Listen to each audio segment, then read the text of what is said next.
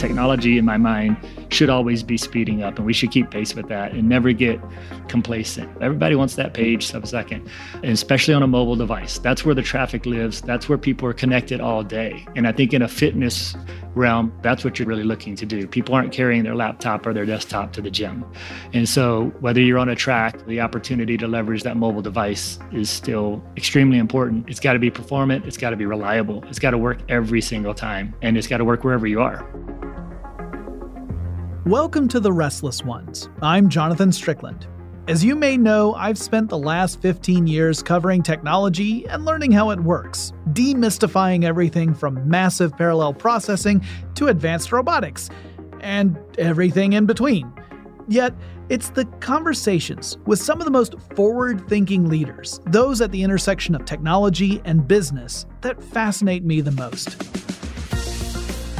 The average person, when shopping for workout clothes or athletic gear, might not give much consideration to how large a role tech plays at Under Armour. But in fact, the scope and depth of Under Armour's technology strategy is astounding. Clearly, there's some traditional tech involved. You need the equipment to design and make the clothing and other equipment. You need the computer systems to run operations and provide services to employees. And Under Armour has those, but the company also relies on tech in innovative and surprising ways. Whether it's analyzing how a design for a shoe performs as an athlete sprints down a track, and Under Armour tracks every metric you can imagine, or an entirely new way for store operators to visualize their shops in a virtual environment. Under Armour is putting tech to work. Then there's the athletic gear that's equipped with Bluetooth modules and accelerometers and gyroscopes, or apps that play a part in digital fitness and the quantifying of the self. It's almost shocking the kind of technological innovation going on at the company that started in the 1990s with the entire business packed in the trunk of a car. I learned a lot about Under Armour's use of tech when I spoke with Danny Miles, the CTO of the company. We dove into challenges Under Armour faces as the company strives to meet ever-expanding customer expectations in a world where even our clothing can be part of the Internet of Things. And I learned how Under Armour is taking the initiative to transform what it means to be a company centered on athletic equipment and apparel. But I also learned about Danny himself, his thoughts as he transitioned from being on the tech side of operations in business to becoming a leader in them. His values when it comes to his approach to work, and what it takes to be successful when executing a company's tech strategy. But before we dive into all that, I wanted to get some background on Danny himself. Danny, I want to welcome you to The Restless Ones. Welcome to our podcast. Thanks for having me. It's excited to be a part of the conversation. Oh, we're excited to have you here, and we're going to be talking about your job and your responsibilities, and we're going to get to all the exciting things going on at Under Armour. But before we do that, I always like to get to know my guest a little better. So I'm curious, when did you first start getting interested in technology? Yeah, so for me, I grew up in New Orleans and I was pursuing music, and that was my thing. I was studying music for a long time, and, really I got into digital music, and that really was kind of the beginning of me connecting devices and understanding how does all these different hardware need to communicate, from digital effects to synthesizers to recording equipment. And that kind of just got me into a space that I felt really comfortable with, and that evolved into being the guy that everybody had computer questions for. I think the difference maker for me was when I realized probably that I have this passion for how things work. I have to understand them completely. And when it came to the IT side of the house, I realized at some point that I wanted to go much deeper into how things worked, which meant programming, which meant taking the operating system apart. I remember the days I used to tell people for the first 4 or 5 years of my career, I got used to rebuilding my computer every week, because I would destroy it. I would replace operating system files. I would mess with the Windows registry. I would tweak drivers, and really had to have a deeper understanding. I wasn't satisfied with just installing something and it working. I had to know why it worked and what it was talking to and what made it tick. And so that just kind of progressed, and that really drove me deeper into Eventually going back to school for computer science, studying object-oriented programming and design. And from there, I guess, it's all she wrote. Gosh, and just the thing, Danny, we could be sitting here talking about MIDIs and Moogs and all sorts of stuff that I'm really passionate about too. But can you talk a little bit about your early days as a software engineer? Yeah, in my day, it was about going down to Barnes & Noble, sitting there on the computer aisle, reading these 3-inch thick books on C++ and databases. It was interesting for me. I would know what I was wanting to solve for, usually during the day on my job and fighting for stuff. But I always, it was a double-edged sword in that I would go home at night and be like, I've got to figure out a better way to do this. I've got to understand something. And in those times, there wasn't formal education. I looked at what a lot of the colleges were doing, and they were teaching how to build an Atari. If you basically went in and studied computer theory and CPU processors and how all the hardware and access layers work, but there wasn't a structured design, domain-driven design, object-oriented programming. You had to really go get that from the network, from people that you could talk to, from books, from people you could follow and meet. It was a very kind of like club that you just started to get into, know who to reach out to ask questions. And so, yeah, that was what it was like for me in the early days. It was almost a black art. I remember first, and this is dating myself, but definitely in the 90s, we were trying to figure out how to charge credit cards and process credit cards in a time when that was black box. The banks didn't have open APIs. There was no protocols for doing that stuff, and everybody did it different. And you really had to get in and look at the data and the messages on the wire, figure out how to decrypt them, and figure out which packets of data have to be where for me to get this thing to go through and come back with a valid response. I appreciate those times because it fed my need to understand how things worked at its core. But I tease a lot of the developers today that they have a lot of training wheels that I didn't have. I crashed a lot. There are a lot more programming languages now, too. How would you describe your role at Under Armour if you were talking to a casual acquaintance? A casual acquaintance, I usually tell people, and it's hard when you have so much going on at a top level, but you just say, I'm just responsible for all the technology. Everything from our data platforms to our e-commerce platforms, retail, supply chain, finance, and infrastructure. I basically lead a team of other technical leaders that help us run all of the technical platforms for the business. And usually that gets boiled down to something much simpler. But I do get friends, especially in the investment community, startup community, they want to know deeper. Like, well, what are you actually doing? What are you transforming? What are you there to do? And when I look at an opportunity, I'm always looking for the difference that I believe I can make. And so particularly with Under Armour, it really is about the transformation of their business that's underway to really become a direct-to-consumer player in a strong way, to really serve athletes and to really help make them better. The lanes that I've chosen, I've always felt like there's always something behind it behaviorally that drives me to kind of improve someone's life through not just selling them products, but through providing content and really being able to connect to, an audience from a brand perspective. That attracts me to it. So I think we have a lot of things we talk about in that lane of how does our brand really make athletes better? How do we really understand their needs end to end, not just from what they need to wear and not just what they need to wear in the gym or on the field, but what do they need throughout their day to prepare for that, to recover from that, right? So we think holistically about how we can kind of make people better. And that's one of the things that gets me excited because I believe technology can really serve the brand well there and helping achieve that vision. Yeah. With Under Armour in mind, you mentioned cloud computing, which obviously has been an enormous transformative force in all businesses across all industries. Can you talk a bit about how cloud computing has transformed the industry of retail? Well, I think obviously is a transformative thing for all technology. It's just such a huge transformation. For me, I think that was just one of the most, particularly when I went to Nike, that was part of why I went there, was to lead their cloud transformation. When I look back at all that we accomplished, there was just things we were not going to be able to do. There was a whole batch of applications.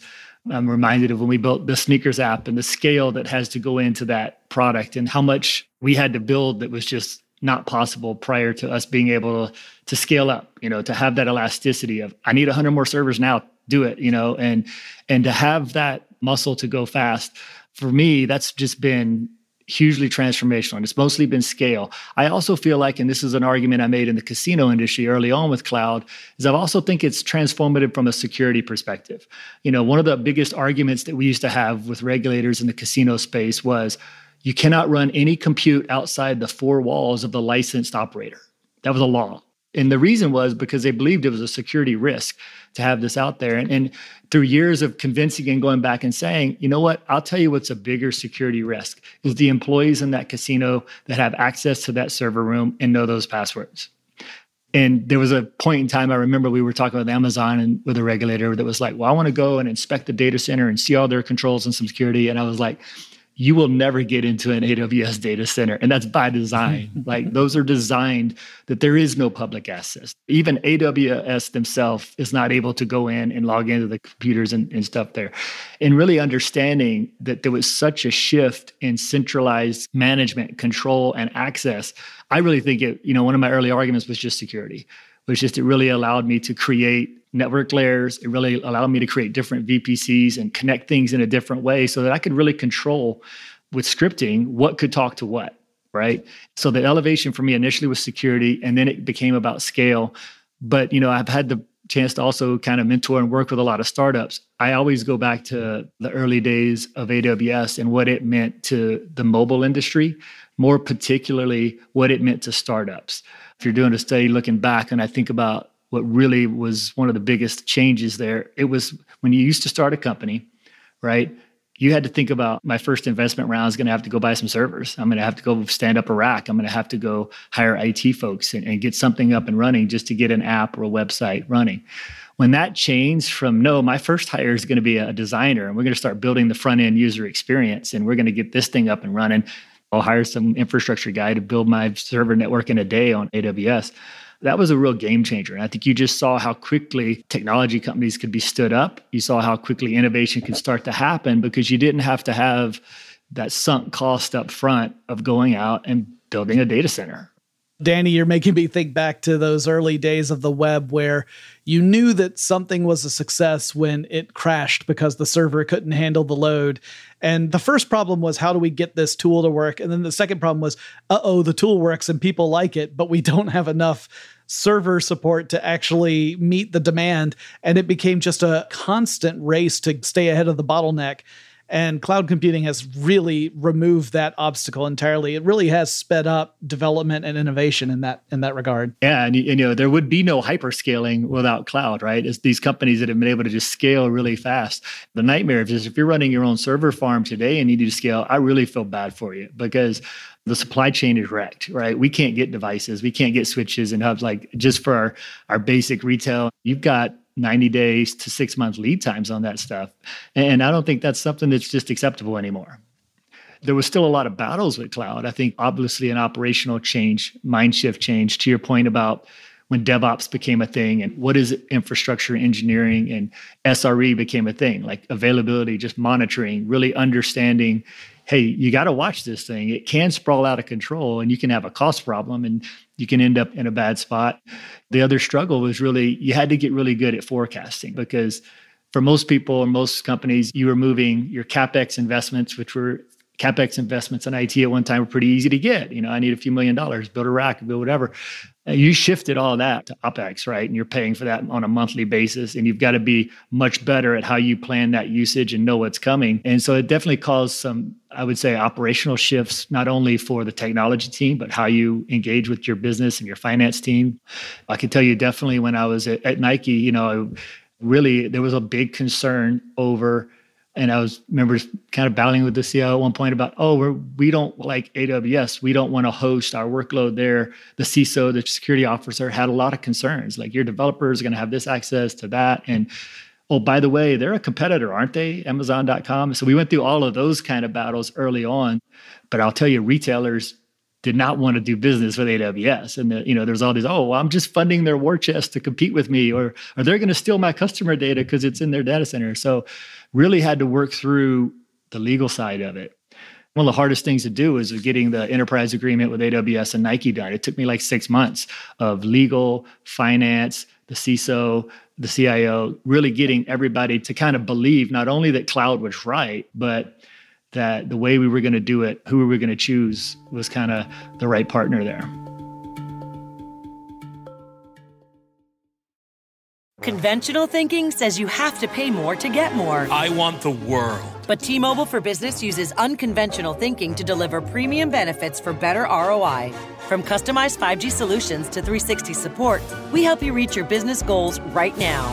I want it now. Innovating to improve business today and tomorrow. That's unconventional thinking from T-Mobile for Business. Capable device required. Coverage not available in some areas. Some uses may require certain plan or features. See T-Mobile.com.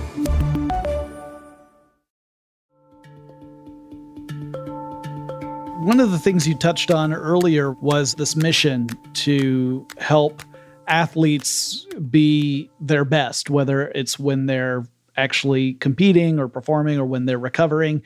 Can you talk a little bit about technology that goes into that? What's the process of analyzing performance? Do you incorporate AI and machine learning into your approach when you're designing these solutions for athletes? We do. I think measurement and tracking is kind of a lane that we think about a lot. And that is really comes down to, currently we have a device, we have a chip in the shoe that actually can record what you're doing and connects to our MapMy suite of apps. And that gives us quite a bit of telemetry on what's happening during a run. We think there's a future evolution of how we can start to learn more about, kind of tracking a workout or a fitness routine. And so we're exploring lots of options, thinking about what we can do not only with machine learning, but really just what we can do now with cameras, right? And what we can do with machine vision, and some of the things there is a wide open lane that we're exploring. But I also think there's other things that matter so much more. And we always have conversations about things like heart rate.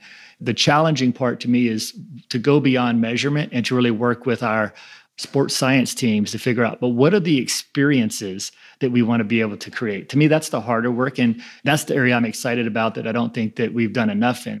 We can achieve a certain level of measurement and data collection, but I'm much more excited about figuring out what are the ways that we can kind of interrupt your experience, either before you're going to go on a run or after, from a recovery perspective, things that you might need to do that you may not know you need to do.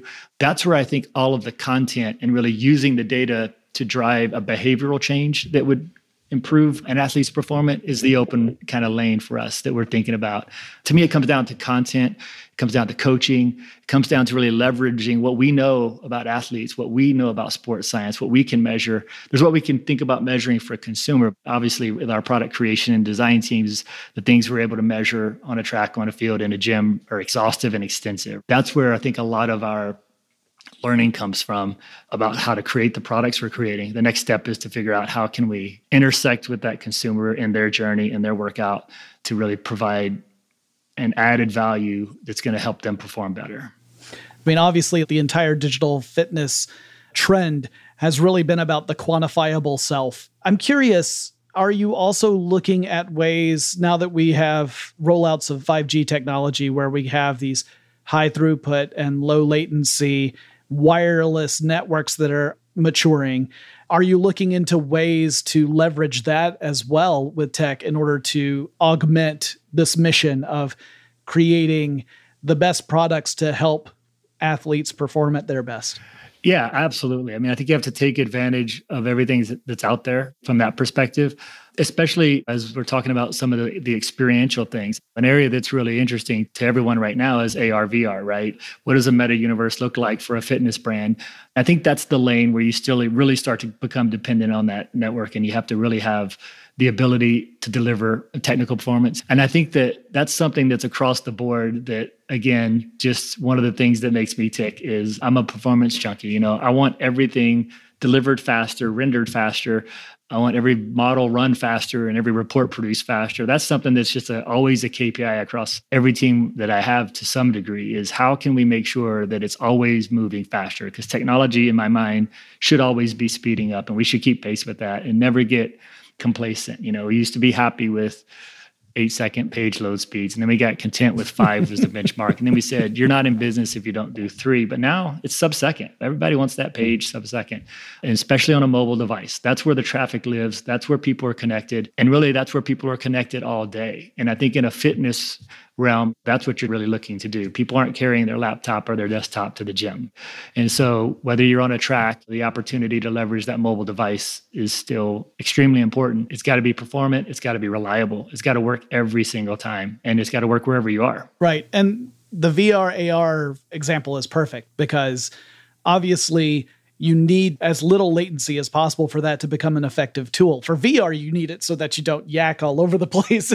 If you turn your head and your point of view changes a second later, that's no good. But even for AR, obviously, it's only useful if it's very responsive. I get really excited when I start thinking about potential use cases for AR, leveraging things like a very high-speed network. Whereas, a few years ago, you wouldn't be able to manage that unless you had a tethered connection, which obviously limits whatever implementation you're thinking about. You're not going to be connecting your phone to a massive computer that's like 3 feet away from your treadmill or whatever. We're right now kind of in the blue sky hypothesis phase of whatever the metaverse may be. And it's really exciting to talk to different leaders who are ideating around that and trying to think of ways that add value, not just to the business, but to the user experience, because it's undefined. It's hard to do. Yeah. And the other whole lane there that I'm truly passionate about is it isn't just, from my role, it isn't just our athletes, it's our teammates. That's our word for our employees is teammates. And I think that that's a transformation that hasn't happened the way it should. Has video conference really changed that much in 20 years? It really hasn't. It hasn't gotten that much better, right? And I really feel like that the way people work is changing. I mean, obviously coming out of the pandemic from us all being at home. In my world, we're a highly distributed workforce, a lot of remote full-time employees. And to me, that's a huge lane to think about how these types of technologies, again, keep people connected all the time.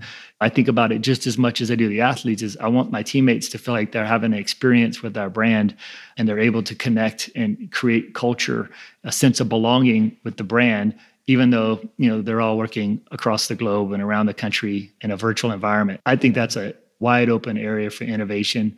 We talk about AR and VR, and one of the things I think that I'm most proud of what the team did through the pandemic was early on in the pandemic, and credit, this is right before I started, but there was a decision made to begin creating 3D assets of all of our products. So before they were made, we were going to actually make sure that we had a 3D asset of every single SKU that we were going to use. And the purpose for that was because we knew that our sell-in, our go-to-market cycle, especially with our wholesale partners, was going to go completely virtual. We weren't going to be able to meet them in person. So we ended up partnering with an innovation partner who's building a virtual retail product that allows us to bring our customers into a virtual room and look at all of the products for the next season in a 3D model. And that's continued to evolve to where now we're actually able to say, hey, to one of our partners, we can render your store and your shelves and your layout, and we can show you what the fall product assortment is going to look like on your shelves in a virtual environment. And now we're able to bring them into these rooms where we have just wall-to-wall screens, and we can show them that virtual environment there. We're playing, we do have some headsets that we've been able to integrate, but even just in a browser for people to be able to go into a 3D environment and see the product, see what it might look like on their shelves. I don't know that that's something we ever would have got to without the pandemic, but what that's done is it's set us up for the future. We now have those assets. We're looking at how do I bring all those assets to my e-commerce experience, and start to render 3D models there. If I end up in a virtual world, guess what?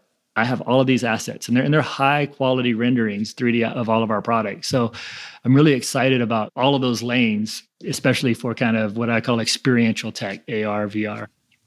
Yeah. What I find remarkable is the rate of success I've seen in those changes. I mean, obviously it's succeed or you might become irrelevant. So the existential threat was there, but the innovation and the agility, the quick adoption of new technologies and new approaches in order to have as minimum a disruption as possible, knowing there was going to be one, but trying to minimize it. I love those stories. But it also creates a new foundation to build upon in the future. It does. The thing I'm most excited about is the operational model that it changes. It really is a disruption. If you think about, and again, I've been around long enough to see different IT models. I think of the early world where a large portion of your IT budget, your spend, your support was IT support, making sure people had computers and printers and the network worked and they had a camera. that gets instituted, right? But what I love is how much we're not walking around fixing people's computers. Like, you know what? Everyone's at home. You should know how to set up your own computer. You should know how to set up a network in your home, get on a Wi-Fi. You should know how to get a camera and a microphone to work. Like, I feel like that's something that's really shifted. And that to me means we have a more technically advanced workforce than we had, not necessarily just before the pandemic, but definitely 10 years ago. Because I feel like that ownership of, in order for me to work and do my job, I have to be kind of managing my own tech to a degree.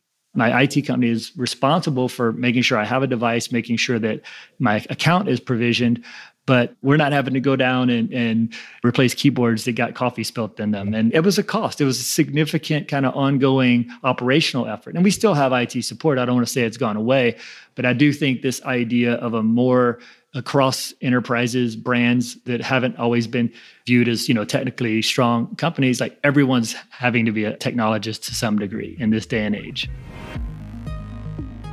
Before I could let him go, I had to ask Danny one more thing. We talked about metrics in this episode, but how do you measure success? Well, I do look at a principled approach. So there's our business objectives and goals, which we set. We're aligned with the business that we have to achieve certain goals throughout the year. But on the technology side, there's a list of things that we really care about that are what I call our principles that don't change year over year. And associated with those principles is a set of metrics, right? Just to give an example, some of those principles to me are a secure architecture, user experience, data completeness, strategic partnership, all of these principles that we've called out, we've narrowed it down to 6. I try to keep it small. I could always have 10 on my mind, but I've always worked with a team to say, let's pick some things that we stand for. Outside of achieving our business goals as a technology organization, what are the things that we stand for and how do we measure success against those things? We track all the things with the business, obviously revenue, everything from conversion to article activation times to how quickly we can process transactions and collect payments and ship and deliver. All those things matter. And we align with our business on those. But if we do those and we don't pay attention to what I like to call the important technology principles, and we slip on something like cybersecurity, or we slip on making sure that data is complete and whole and quality, like those are things that we have to measure ourselves against year over year. And so when I look at success, I'll look at a combination of the alignment that we have on the business objective goals and how we're contributing to those, as well as how are we measuring ourselves against the principles that we've decided as a technology leadership team are important to be a world-class technology organization. Thank you, Danny, so much for joining the show. Thank you, Jonathan, for having me. Really enjoyed the conversation.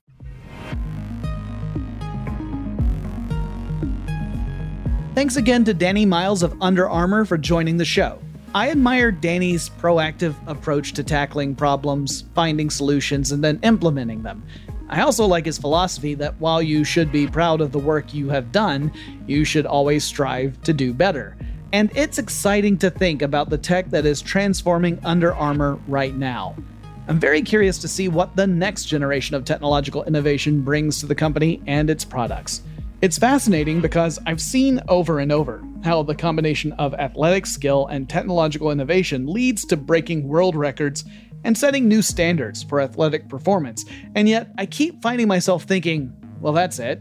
That's the best we can be, only to be proven wrong. The limit does not exist, it would seem. I expect we'll see more mundane items become high-tech over time. Some of those will likely be specialty equipment for high-performing athletes. Some of it might be more for, folks like me, who aren't. But beyond all that, the elements that make that innovation possible in the first place are already there. With compute power, wireless networks, and the right team in place, a company can innovate in ways that will make operations more efficient. It will be able to respond to dynamic situations in an agile way, and of course, they can find new ways to delight their customers. Thanks for listening to The Restless Ones. Be sure to check back for future episodes where I'll talk with more restless leaders in the tech space. I'll see you then.